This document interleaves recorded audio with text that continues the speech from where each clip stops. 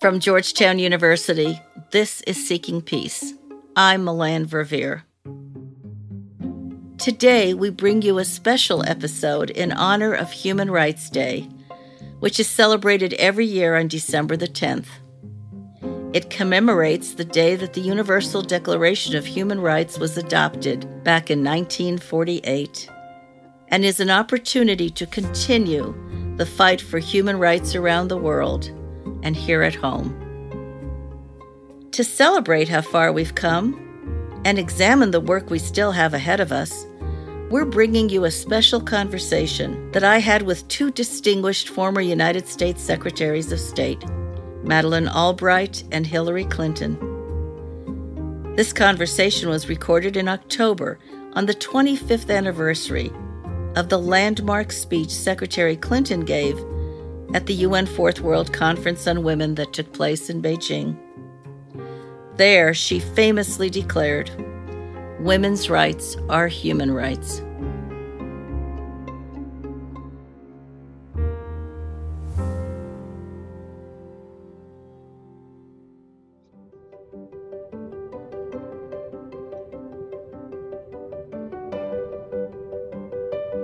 Here we are, 25 years later, and I'd like to begin by asking our esteemed guests to take us back to the time of the conference, to take us back to your individual engagements. You know, there are many people who say, what's the big deal? It was just another one of those world conferences. But you knew it was important for our country and for the world. And it would be interesting to know how you saw it and how you saw your respective roles. So we can begin with whoever wants to go first. Secretary Clinton? Oh, sure. And Melanne, thank you so much for hosting this and your incredible team at Georgetown for putting this on. And I'm thrilled to be with you and, of course, my good dear friend, Madeleine Albright. We had a view back in the day in the Clinton administration that expanding the rights and roles and opportunities of women was an issue that had a moral and social imperative, of course, but that based on the research then, and of course there's been far more since, it appeared to be also a very pragmatic objective for American foreign policy, that it would, if we were to make it a pillar of our American diplomacy, help to open eyes and ears and change laws and regulations around the world that would actually enhance global prosperity and security. So when the UN invited me to travel with the American delegation headed by then UN Ambassador Albright, I was thrilled to be asked to play a role and to speak out on that stage to represent not just the administration, but obviously our country. Now, it was not without some controversy, as some of you remember. And I write about this in an article in the Atlantic monthly magazine that is online right now, because there were people who opposed any American involvement in a UN conference about women. And I quote Republican senators who were very outspoken in saying we shouldn't go. It was anti-family, anti-women, the kind of arguments they've been making for a very long time. And there were those inside the administration who were fine about a delegation going, but didn't think the then First Lady should go and give a speech on the international stage that aligned the president very personally, as well as myself, with the goals of the conference. Needless to say, I was determined to go and made my views very clear. My husband was incredibly supportive and basically behind my going. I told members of the administration and the White House and the State Department that if I didn't go, with the blessing of our government, I was going to get on a commercial plane and go. But it all worked out, and I was thrilled and honored to be going to Beijing with a distinguished American delegation that was the formal representation of the United States, and many thousands of activists and organizations that were also going to be there for the conference. So, Secretary Albright, you were heading the delegation. You spoke in the formal session as part of the United States delegation. Secretary Clinton spoke in a keynote setting. Take us a little bit behind the scenes. What was the reaction that you got to your message, and why did you think it was so important to be engaged in this? Well, I also want to thank you for all the work you've put into this, and for being a great colleague at Georgetown. So, and it's always fun to do something with my very good friend, Hillary Clinton. So this is perfect. I have to say that one of the things when I got to the UN, which was in February 93, was already an issue about how to make women's roles clearer and really to get the support of the system to really work on women's issues. By the way, one of the things that I did when I got there, it was one of the first times I didn't have to cook lunch myself. So I asked my assistant to invite the other women ambassadors. At that time, there were 183 countries in the UN, but then I get to my apartment and there are only 6 other women there. Canada, Philippines, Kazakhstan, Trinidad, Tobago, Jamaica, and Liechtenstein, and me. Being the American, I decided I had to form a caucus, and we called ourselves the G7. And what we did was already begin to lobby on behalf of women's issues to make sure that rape was not seen as a weapon of war. And to get, there was a new war crimes tribunal that had been put together to deal with the issues in the former Yugoslavia to make sure there were women judges. But also, constantly up there, I would be talking about the importance of having a larger agenda for how to deal with women's issues internationally. So I was delighted when it was clear that we were going to this conference, that it was something that we wanted to participate in.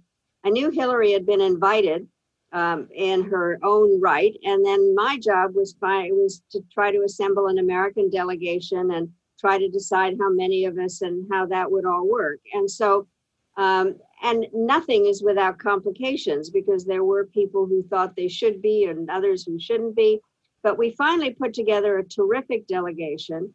And I think there's some crazy stories about what it was like when we arrived in China. We weren't exactly welcomed.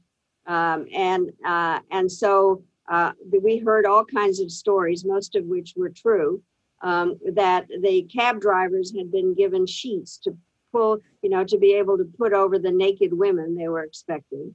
And then in our hotel rooms, they certainly kept track of everything that we were doing.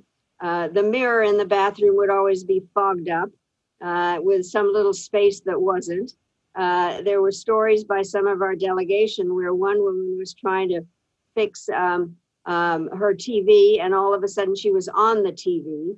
Somebody else was called out for ironing in their room. So there were a lot of very interesting parts. But I do think that what was absolutely essential was that we were there participating actively.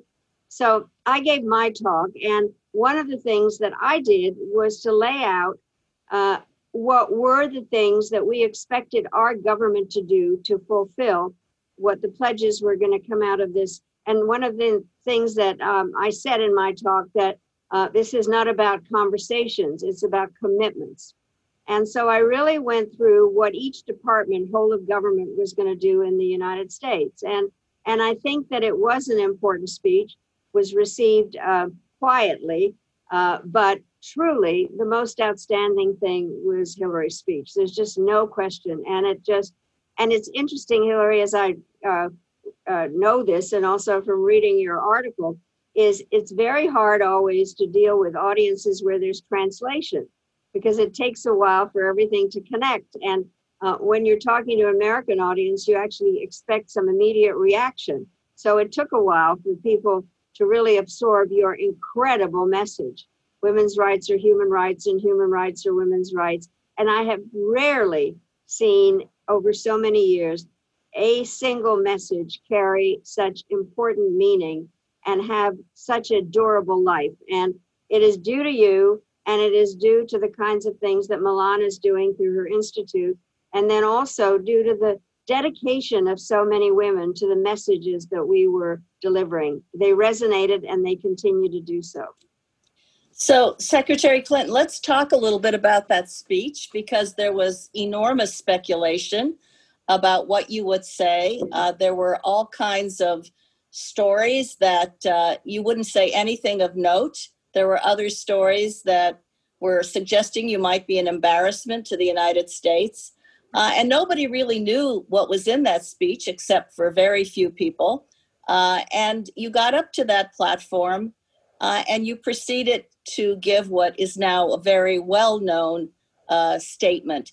Give us a sense of how you felt, what you intended to do, and the reaction you got. Well, in a way, Milan, I was fortunate that in the first 2 years before the speech of the Clinton administration, I traveled on behalf of our country, sometimes with my husband, sometimes alone, occasionally with my daughter.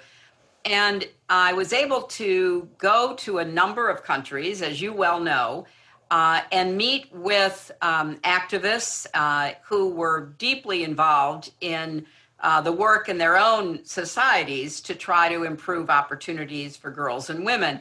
So I had the advantage of a pretty deep, although kind of a compressed experience between 1993 and September of 1995 that informed what I had seen, what I had learned, and gave me an idea of the progress that we were making and the great areas where we were not.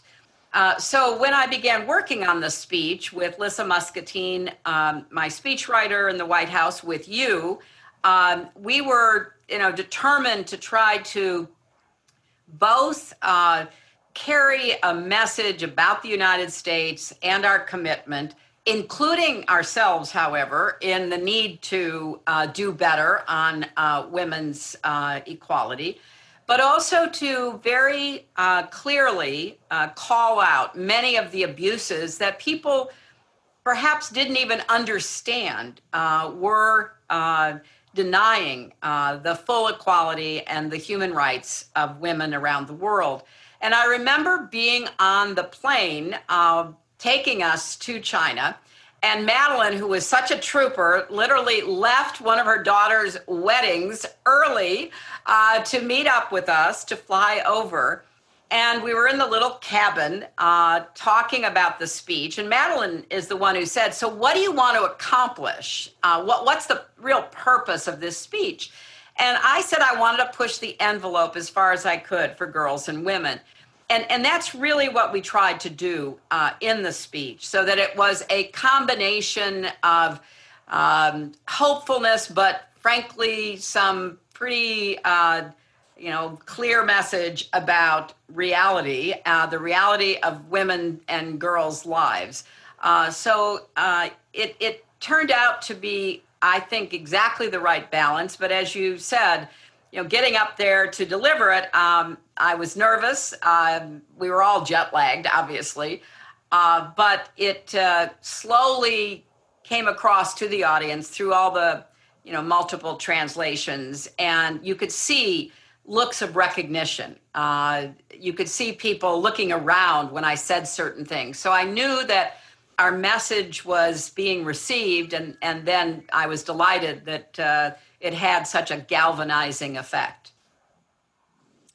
And then you were speaking, as Madeline was, to the as part of the delegation, to the officials who were gathered in Beijing, and there were some thousands in that cavernous hall. And then both of you separately went to Wairo. And that was the place where tens of thousands of NGOs from all over the world were gathered to be part of this extraordinary event. And again, there was advice, unsolicited advice, not to go to Wairo. Nobody knew what was going to happen there. And yet both of you went, because not only were thousands of American delegates to the civil society part of the conference there, but tens of thousands of their fellow colleagues from all over the world on these issues. Why did you go to Wairo? And give us a sense of that as well. Why was that important? Well, let me kind of really address that, because we have so much believed always in the idea of non-governmental organizations, of various groupings of people that are the basis of being able to move forward on government policies in the United States. We're a democracy. We like to hear from various groups and peoples. And we knew also, frankly, that it was essential to welcome others into this incredible circle of women that wanted to make change. But it was, as one could expect, unbelievably complicated. The Chinese didn't want the official delegates, and they certainly didn't want the non-governmental organizations there. And so they made it very difficult. They said that we could not meet in what was kind of a sports arena because there were problems with the infrastructure of it, and that it was going to fall down, and they didn't want us to be there. Of course, while we were there, they did have other events at this arena. And so they put this whole thing way out in this place called Wairo, which was not easy to get to in the first place. And Hillary, I know you had the same issues in terms of it was muddy and awful. It was trying to figure out how we got to meet with the people that we wanted to, especially difficult for those with disabilities of having to get their way through the mud and everything. And so it was very important to go under any circumstances, but frankly, even more important because it was so difficult for the participants. And they were very glad to see us. By the way, one of the issues, somebody came up to me, a Chinese, and said at some point, so where is this country called Lesbia? Because they couldn't understand why everybody was talking about lesbians. And so they were confused by everything that was going on. But I do think this meeting, the various meetings, and I know I went around to a lot of groups, you did, Hillary, in terms of to make clear that particular assemblage was something that was very, very important.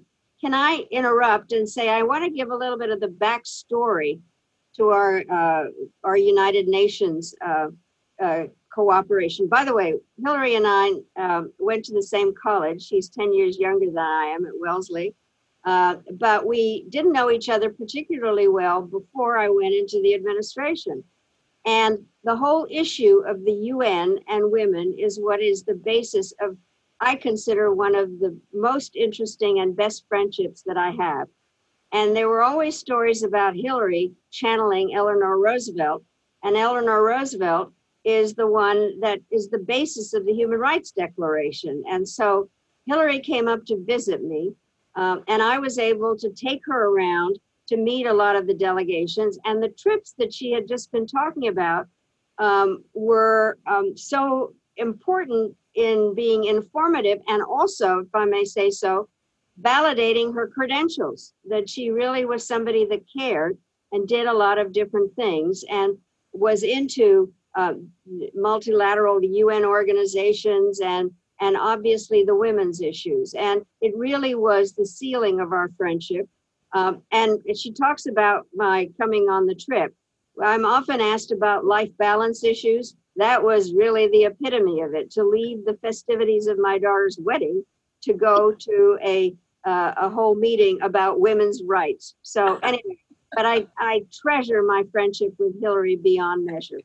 I love you so much, Madeline. And I just want to add a little more detail to some of the atmospherics. So going back to the big hall where I spoke, about, third of the way through the speech, I was criticizing certain practices, and some of those were applicable to China.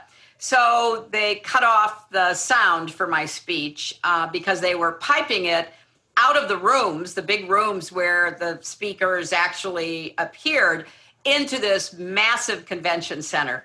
But when I came out of having given the speech, there were thousands of people, and they were hanging over escalators and balconies and greeting me, and I was greeting them. Fast forward, literally when I was Secretary of State, I got an email from a friend of mine who had been shopping in Beijing at a big department store, and they were, piping Muzak into the store, and then all of a sudden he starts to hear my speech, which was being piped in through the loudspeaker system. So, better late than never. But to go back to also Wai-Ro, as Madeline said, and as Milan remembers, it had been raining. So there was just lots of mud because the conference moved this NGO gathering into an area that had a lot of fields. It was about a 45-minute drive outside of Beijing. So the conditions were quite challenging. But I don't think I've ever seen more enthusiastic, energized people. Nothing stopped them. The rain, the mud, the cramped conditions, some of the rough tactics of the Chinese security people, because when I showed up with members of the delegation who went with me, they had to fight their way through the crowd and through, the security apparatus, the police, trying to stop people from moving around. So even though it was challenging in terms of the circumstances, I, to this day, meet people around the world who tell me they were at Wai-Ro. I'll meet women who are working on education or healthcare or economic empowerment, and they will say, I was at Wai-Ro. I was at the NGO conference. So in addition to the formal work that resulted in what was called the Beijing Declaration and the Platform for Action that came out of 189 countries actually agreeing to something, which, was a miracle in and of itself. The NGO gathering at Wai-Ro was also, as you heard Milan and Madeline say, a really important moment for a lot of activists to network with one another and then to take the platform for action from the formal conference back to their countries, back to their organizations to begin work. So it turned out to be a great combination between the two. And I'm so glad that you both spoke to that, because we have so many NGOs who are tuned in today who are continuing to do that hard work. And also, people, women under 30 probably have no recollection because they were either not born or mere children when all of this was happening. So I think to hear about its import is really important. And Hillary, you just talked about taking it back. And here we are 25 years later.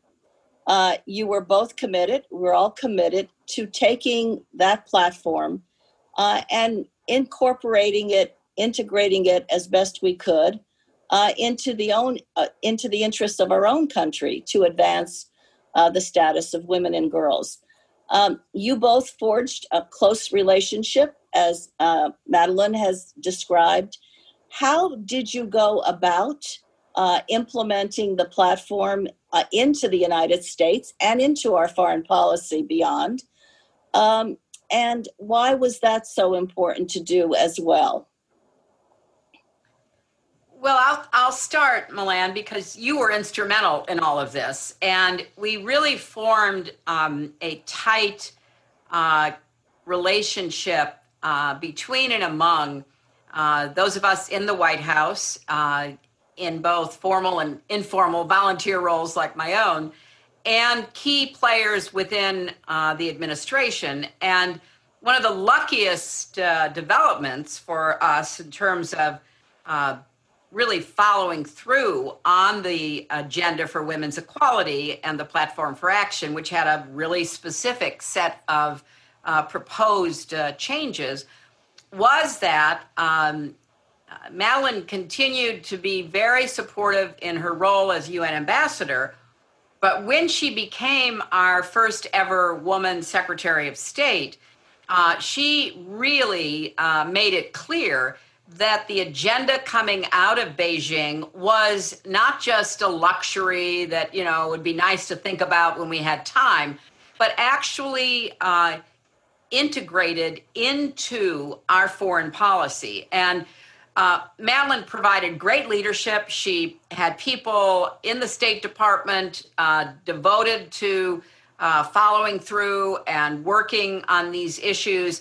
So I think we tried to build on the personal relationships that we had by creating some institutional support for this ongoing commitment. And a lot of that work continued after the Clinton administration into the Bush administration, where then Condi Rice as Secretary of State, Laura Bush with her attention, particularly to Afghan women, you know, still carried the the flag of women's equality, participation, rights being part of American foreign policy. And then we also, as you recall, Melanne, we did a lot of work trying to bring in women senators, because by the time I got into the Senate in 2001, we were looking for ways to make sure that American laws, at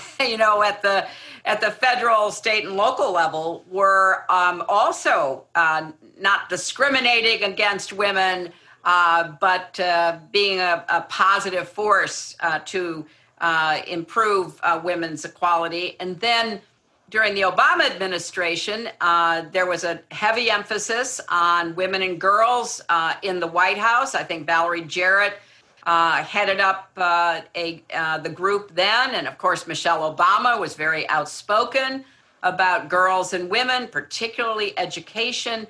And then at the State Department, we were able to get the first ever Global Women's Ambassador position established and have it at ambassadorial rank. And of course, Melanne, you were the inaugural ambassador, and you were tireless in your pursuit. And maybe you could say a word about some of the work we did with the United Nations Security Council, with the newly formed United Nations Office for Women and Commissioner for Women, because this all kept moving, and it was an important ongoing commitment. Now, obviously, we're on a hiatus from that right now in the current administration, but I have every reason to believe that, we'll be back on track. Well, I think, you're so right. This was a very evolutionary process. And I think it's so important to understand how it had its roots in this international meeting. And certainly when you were secretary, you had really mandated that we integrate these issues throughout the whole department, whether it was what our embassies were doing to represent our country overseas, or whether it had to do with various bureaus from human rights to conflict and stabilization. But I think that one of the critical elements was certainly in this area of women, peace, and security, because after the Beijing conference, the Security Council saw the wisdom of linking women to peace and security that had been begun in Beijing, but now it was formalized in a framework.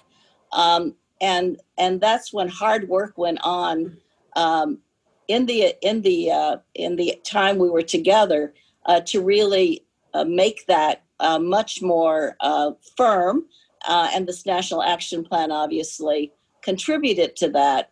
But today there is a law. The United States has the first law on women, peace, and security. So you can see this continuum that I think is really important to think about and continue to implement. I want to go back to Secretary Albright and what you did. I still remember not long after you became Secretary of State. It was in March of International Women's Day. And you came together in a major event at the State Department with the then First Lady and talked about why these issues were central to foreign policy.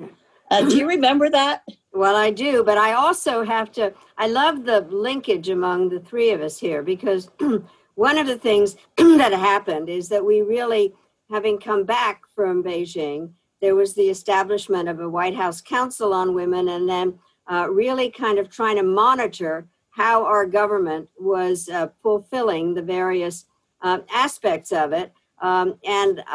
Once I became Secretary of State, and I have to say, thanks to Hillary. And the reason I know that is the president said so. But I think that the important part is we really developed what I would say is a tag team in terms of traveling together or following up on various things that had to be done. And whether it was in Washington or abroad. And people saw that. They saw that the First Lady and the first woman Secretary of State were actually able to do things together on behalf of an incredible agenda. Now, I take some credit in the following way, is that I decided that I would make women's issues central to American foreign policy. And not just because I'm a feminist, but I could say that I know that when women are politically and economically empowered in societies, because we're more than half the population in many countries, the situation is better, and it's in American national interest. And so you can put together various aspects that are realistic in terms of what American foreign policy is about. And then, again, the three of us, the Vital Voices, which was an outside organization, which Milan and Hillary, we kind of figured out how to work on together and spread the word in a number of ways. And so I hope that the whole aspect of this is that we could see what we could do together. Then the other thing, when I got to the State Department, I decided that we needed more women ambassadors and foreign service officers, and really made diversity one of the major aspects. And so being able to have a meeting at the State Department to honor the expansion. And then, of course, Hillary took it to whole levels beyond anything I could have done in terms of when she was first lady and then a senator and then a secretary. And with you there, Milan, I think that made a huge difference also. So in being able to give that talk at the State Department, there was something to talk about, to really show that we were making progress and that we had to do this more together. And I think that continues to be the theme. Well, and your mention of Vital Voices Democracy Initiative in those days was really an effort on the part of the United States to support emerging women leaders around the world, whether they were in the new democracies or they were still struggling in their countries that were democratic, but to really understand that these networks of women globally were so critically important and that they deserved our support. So a lot did come out of this, and we've been fairly celebrating this moment.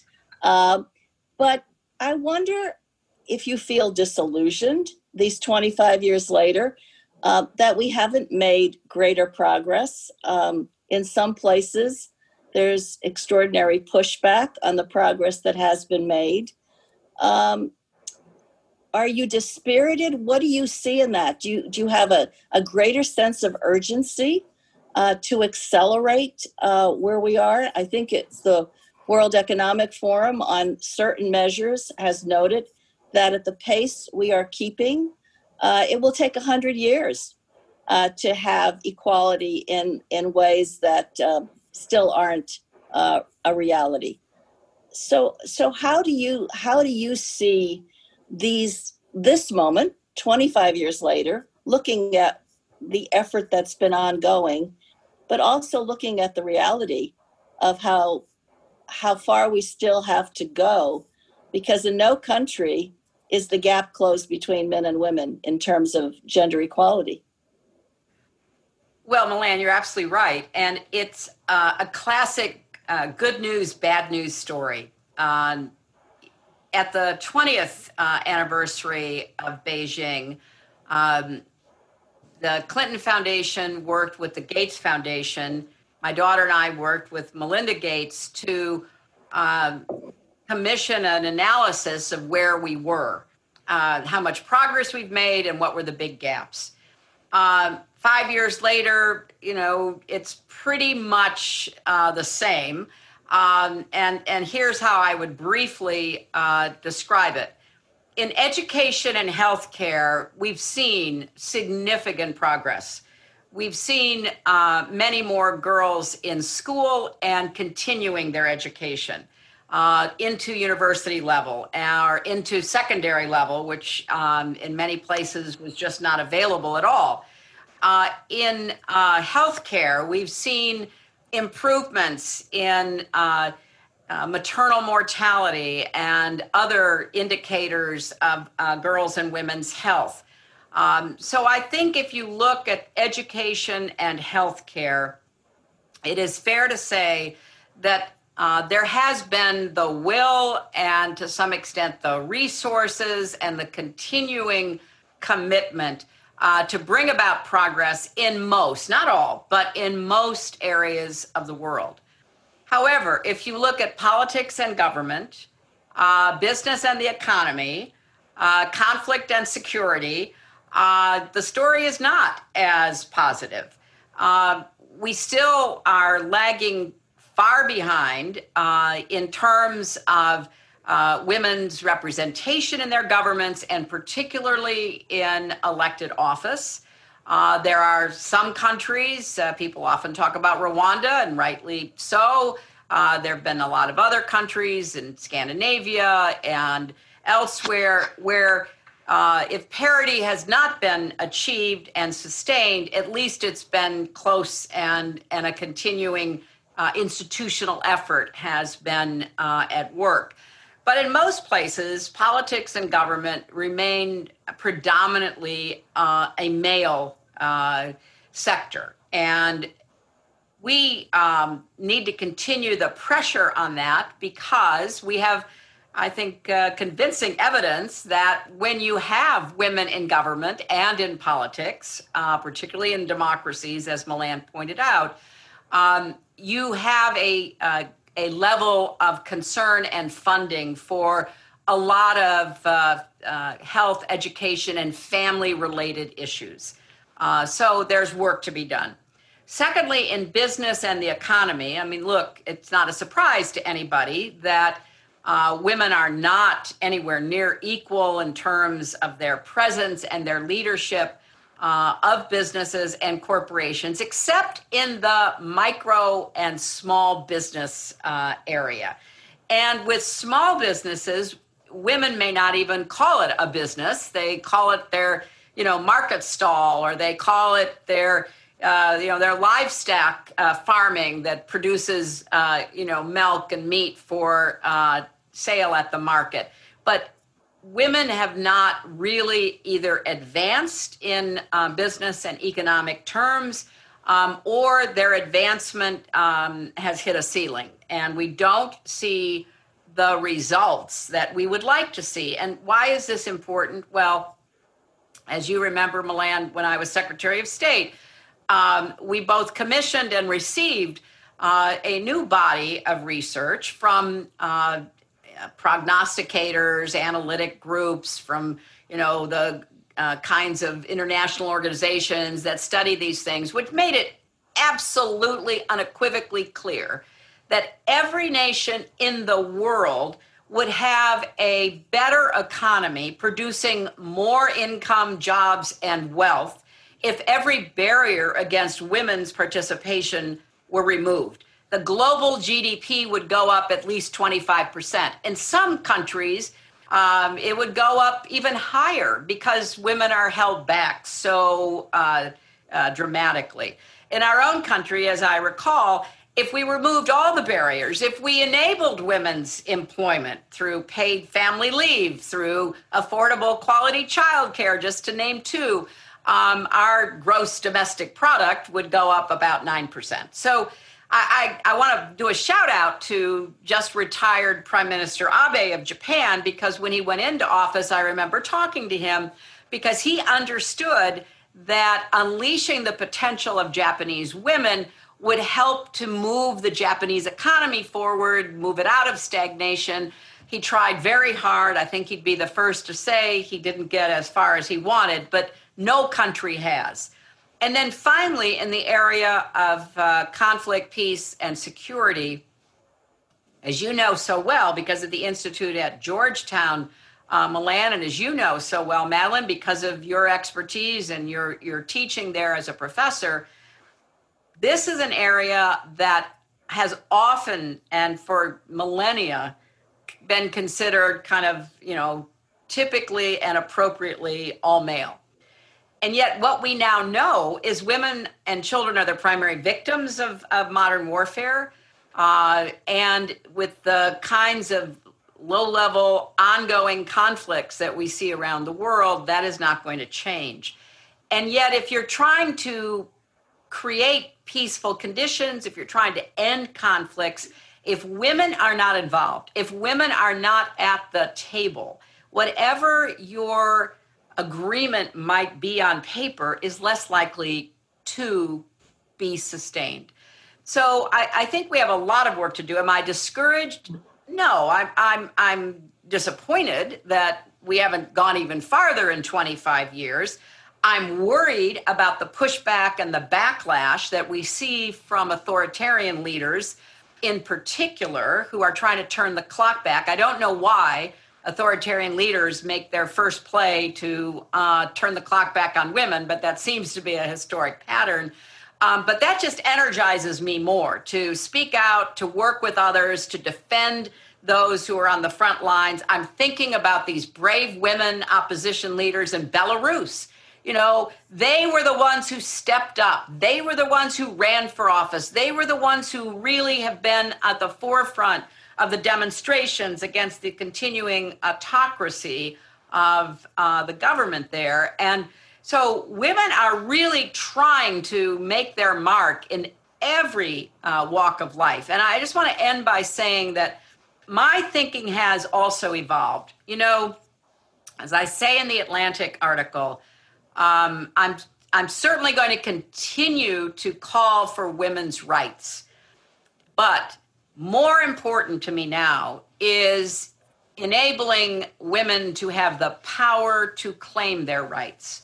One of the things we saw after Beijing were lots of laws being changed, but the culture, the social and religious pressure didn't result in the kind of claiming of rights that women deserved. You can change the law about inheritance so that the husband's brother doesn't inherit everything, that it goes now to the wife or even to the children, including the daughter. But if it's not enforced, if women don't have the power to execute on the laws that were changed, then they're not going to see the kind of progress toward equality that they deserve. So we still have a lot of work to do. Hillary, you made so many good points, and I want to go back to the point you made about the plethora of data that we have today, the evidence-based case, if you will, that demonstrates that the condition of women and the condition of nations go hand in hand. And I want to ask you, Secretary Albright, because you've been so active with the National Democratic Institute, NDI, and its work in women in political participation in particular, but you also understand how important political will is to making some of these changes. And I wonder if you can give us a sense, again, from your work today in particular, with women who are struggling to be in politics, the violence they're encountering, and some of the changes that are happening in some of these countries that is making it extremely difficult. Well, great. Thank you. And before I say that, I have to say, Hillary has talked about her daughter, Chelsea. And I have 3 daughters, but one is particularly involved in some of the things that we've been talking about. She's head of the Global Partnership for Education. And that is a fund that, in fact, works on educating young men and women and dealing with some of the health issues. So we managed to have introduced our daughters to each other when they were younger, and it all seems to have taken. So it's great. Let me just say that we are all on the same page in terms of understanding that the job is not done and that we have to keep reaching out to various organizations that we are a part of in order to make things happen. And by the way, you talked about the World Economic Fund. I remember they were not very interested in women several years ago, and some of us kind of let that be known. But I do think the following thing. I'm chairman of the board of the National Democratic Institute, and very proud of generally the democracy work that we do, but are also very focused on trying to help women to get involved in politics in their countries. And there are a variety of training programs that we're involved in, and really work very hard on that with the help, by the way, this is not according to party, because we do some work with the International Republican Institute and really encourage women to become involved in politics, that things do not change, and therefore really give the kind of training that is important. The other part, and I think has been something that has been noted. Now, you were talking about the political violence. One of the things that we have found, actually, is that there are threats against women who are either running for office or in office. So we've been working with a UN program, Worth the Cost, in order to really make sure that this is notable, because what happens is women and their families are threatened if they stay in politics, and there has to be more support for all of that. The other part that I'm convinced about is that it is important to get men to be supportive of women being in politics, and that it's not a zero-sum game, that we can be good partners. When I teach, I spend a lot of time kind of talking about the importance.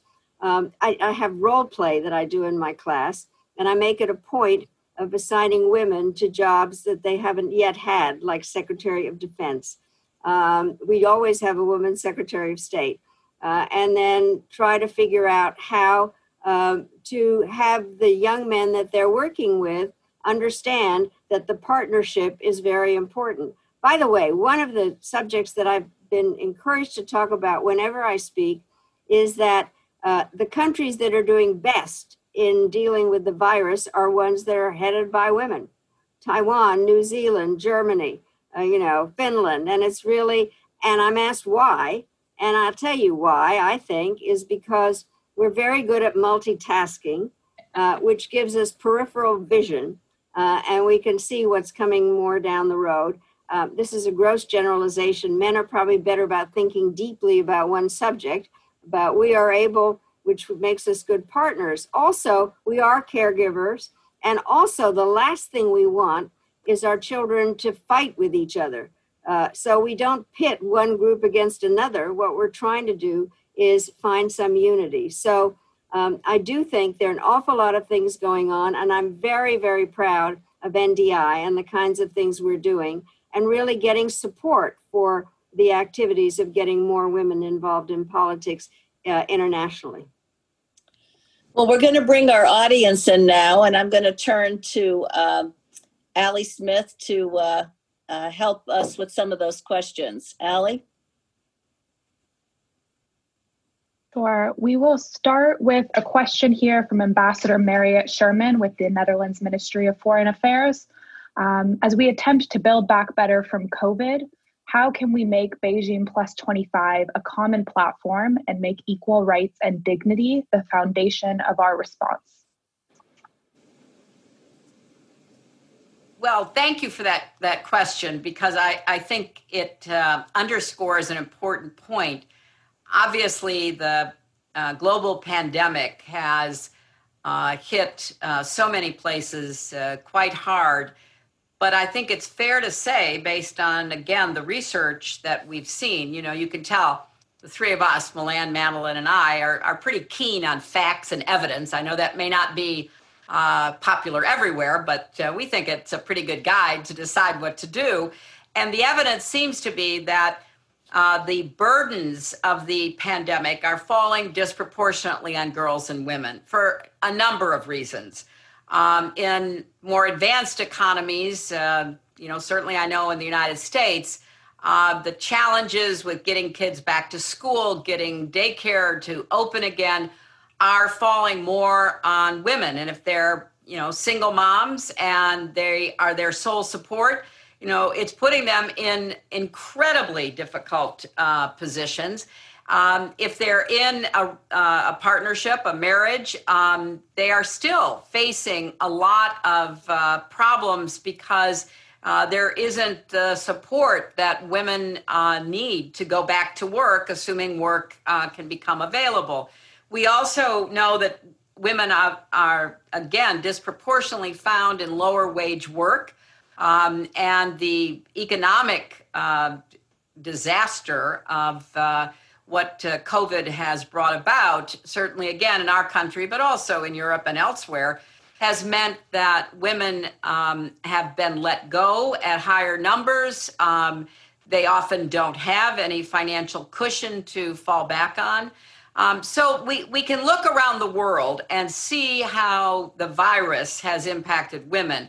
And I think to respond to the really important question, governments have to pay particular attention to rebuilding a post-COVID safety net and understanding the disproportionate costs that many people are bearing. They had nothing to do with creating this virus, but they are left holding the bag of burden.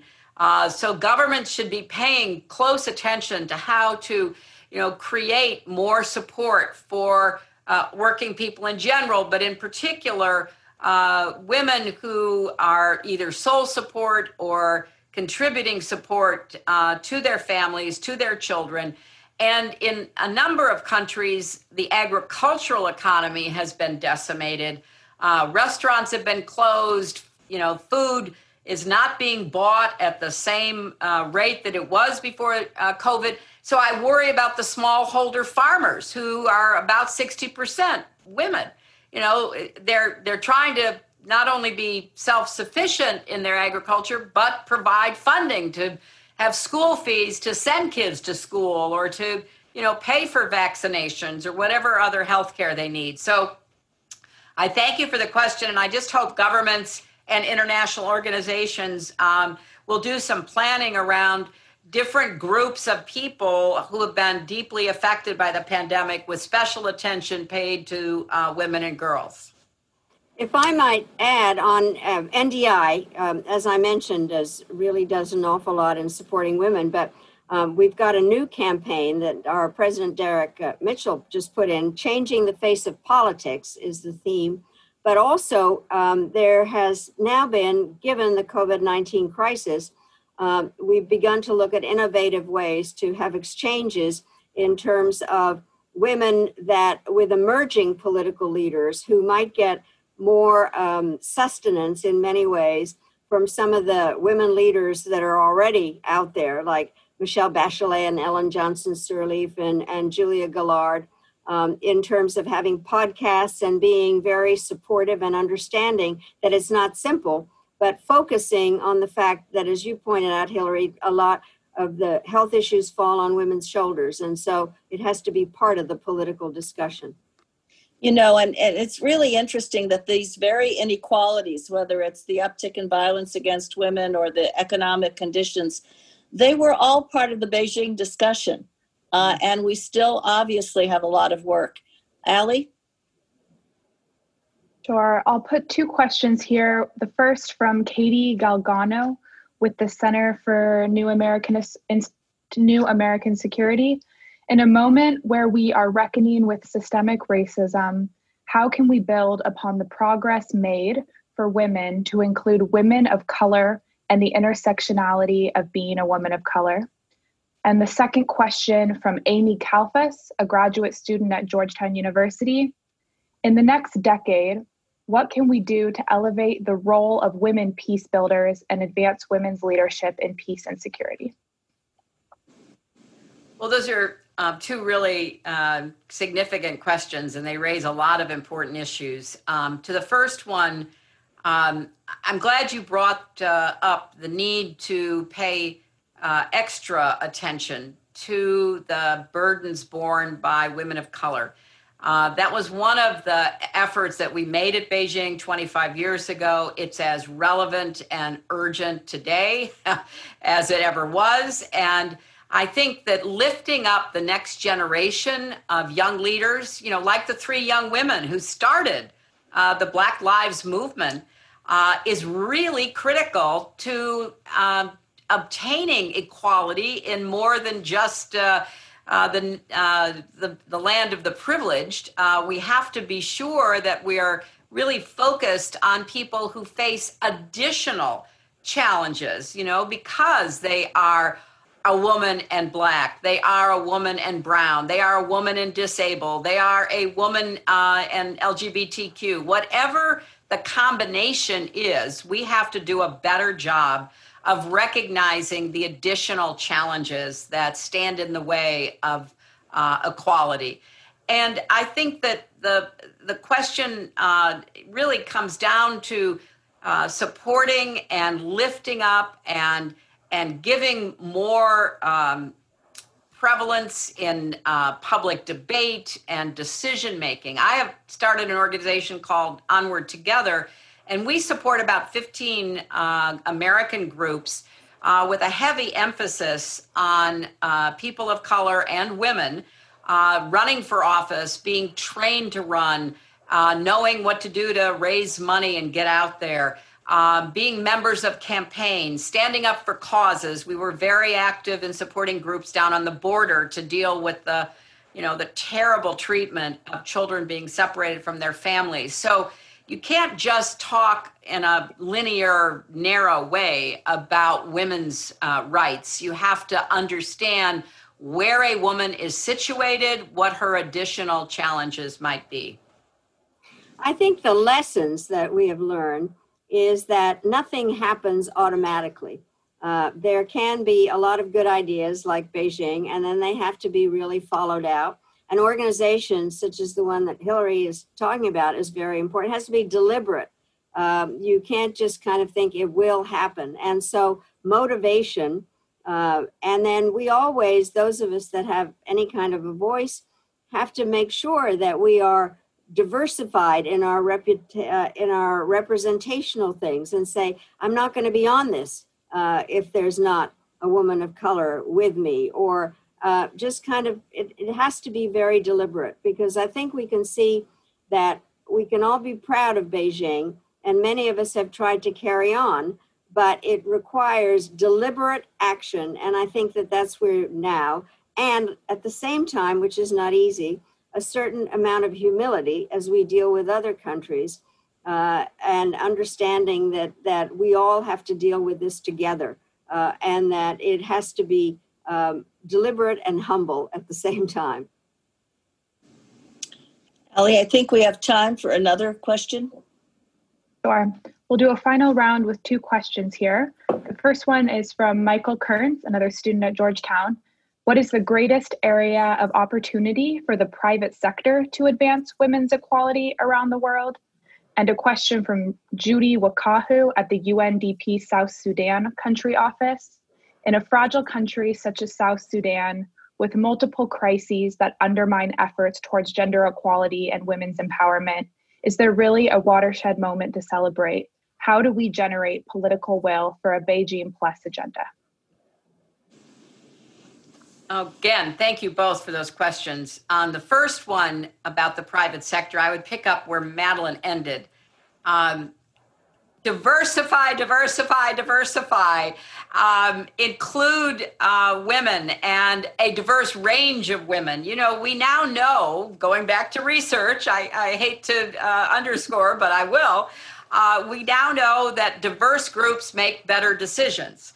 And corporations that have diversity of leadership actually do better in the long run. So you have to be willing to get outside your comfort zone, and you have to be in search of different perspectives and experiences that will contribute to the overall mission of whatever the business might be.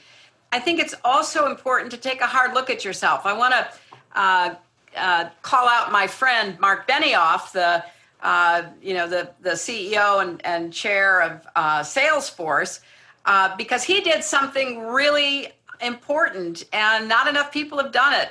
He kept hearing about how there was bias along the way in hiring of women, in promoting and advancing women's career, and he thought, well, that's certainly not true at Salesforce. We're a modern, hip company, and so that wouldn't be true. But he instructed his team to really do a deep dive. And guess what? They found that it was true. They found that, young men and women came into the company at the same level based on their education and their experience. But that was about the last time they were equal. Men advanced more quickly. They made more money more quickly. And part of it was the way they were being evaluated. And look, I write about this in my Atlantic article. I just throw in some of the academic research. We all know, men are assertive, women are aggressive, men stand up for themselves, women are pushy. And these are very important implicit biases that are alive and well in the private sector. So I think that as Mark showed, people have to bring them into the daylight and say, well, wait a minute, am I evaluating that young man higher than that young woman based on something other than their work and their productivity? Maybe it's because I talk sports with the young man, and the young woman, she leaves a little bit earlier because she has 2 kids at home. What's going on in my own head that makes me vulnerable to these gender-based evaluations? And then just a word on South Sudan. And thank you very much to the questioner for continuing to work in South Sudan. And I am hopeful that a peace will hold, and that young country can get back on a peaceful path to development. And of course, women must be included. I'm always amazed when I travel to some places and people will say, yeah, but women aren't in the workforce. Well, maybe not the formal workforce, but they work from dawn to dusk. They're not only taking care of children, tending crops, gathering firewood, bringing water, taking care of the family extended. They're actually active participants in their community structures, and yet they're not given credit for their contributions. And a smart leader, and I hope that we see this not just in South Sudan, but in many places around the world, will reach out to develop young people without bias. Both the young men and the young women will be given the education and the health care and the opportunities, not only for their own dreams, but to help build their country. And so I'm hoping that South Sudan will have a more peaceful, productive future than they've had over the last several years. Secretary Albright? That it's very important for women to help each other. I have talked about this a lot in terms of not thinking, you're the woman and then you act like a queen bee and you don't want to have other women along. I think it should be a very deliberate way where women help other women in the private sector and public sector, but really recognize that we all do better when we are supportive of each other rather than being concerned, because there are not always a lot of women in these jobs, that it will make your job go away or whatever. But I truly believe, and in my own case, it has helped so much when I've been able to have other women around, in terms of really that we support each other. I think that's a very important part.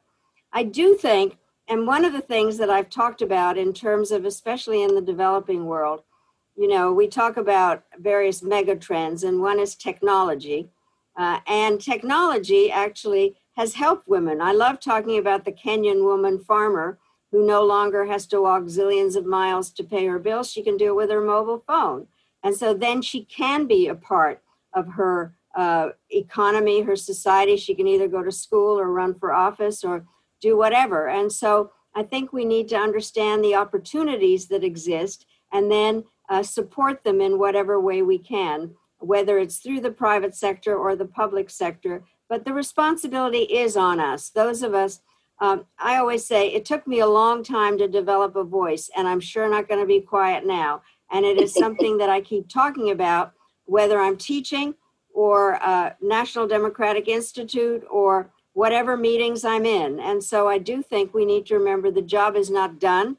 And I think we all are concerned that in some places it's being pushed back. That's what we have to be vigilant about. This is not something you fix and it stays fixed. And so this does require our complete dedication and working together. And I'm so grateful for this whole setup, Milan. Thank you very, very much for putting this on. And Hillary, it's always fun to do stuff with you over the years. For sure, my friend. Well, thank you both. And let me end with something I think our audience hopefully will be very interested in, because today we are launching and announcing a new report, Beijing Plus 25. And that's been a collaboration between us at Georgetown and the Rockefeller Foundation. Secretary Clinton's been involved, 25 other global leaders have been involved. And I think it will be an important tool for all of us as we continue this work, because it lays out the serious and persistent challenges that we have to confront and overcome. But most importantly, it proposes a way forward that builds on the original Beijing Platform for Action. So for anybody interested, it will be available immediately following this program at www.rockefellerfoundation.org/Beijing25. So I hope everybody will avail themselves to that information and that you will find it useful. And I want to end by thanking our two remarkable friends who have continued to demonstrate their commitment, their leadership. Thank you for sharing your experiences, your advice, your reflections on what happened 25 years ago, but perhaps even more importantly, where we need to be and go today. Thank you for continuing to lead and for continuing to care.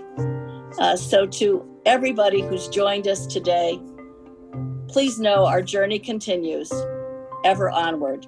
Thank you all so much. Thanks, everybody. Thank you all.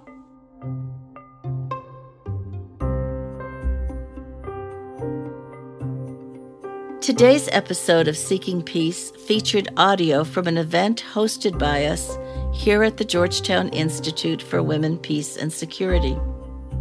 If you like what you heard, please share it far and wide. You can find all of our episodes on your favorite listening app or at seekingpeacepodcast.com. In our next episode, we will meet Wamid Shakir, a Yemeni activist. She is devoting her life to amplifying the voices of women in Yemen during one of the worst conflicts in recent history. Plus, we have the violence, hostile operations everywhere. And women who have their young people, their young son, participating in the conflict, in the war, being arrested, being killed, being injured. This is the situation of women. They're carrying only burden, carrying only suffering over their shoulders. Will women be protected better in the future? Be compensated be appreciated, acknowledged. That's next time on Seeking Peace. The second season of Seeking Peace is a production of Georgetown University's Institute for Women, Peace, and Security and Adonde Media in collaboration with Our Secure Future. I'm your host, Melanne Verveer. Thank you for listening.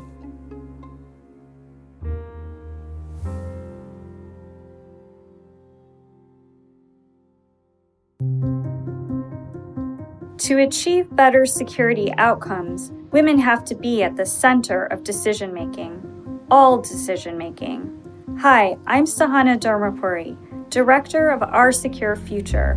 Women make the difference. We believe that when women tell their stories, they change the world. We know that diverse voices lead to more inclusive and better solutions for everyone. That's why Our Secure Future supports this season of Seeking Peace. Help us change the world, one story at a time. Listen to what women say about making a more peaceful and secure future.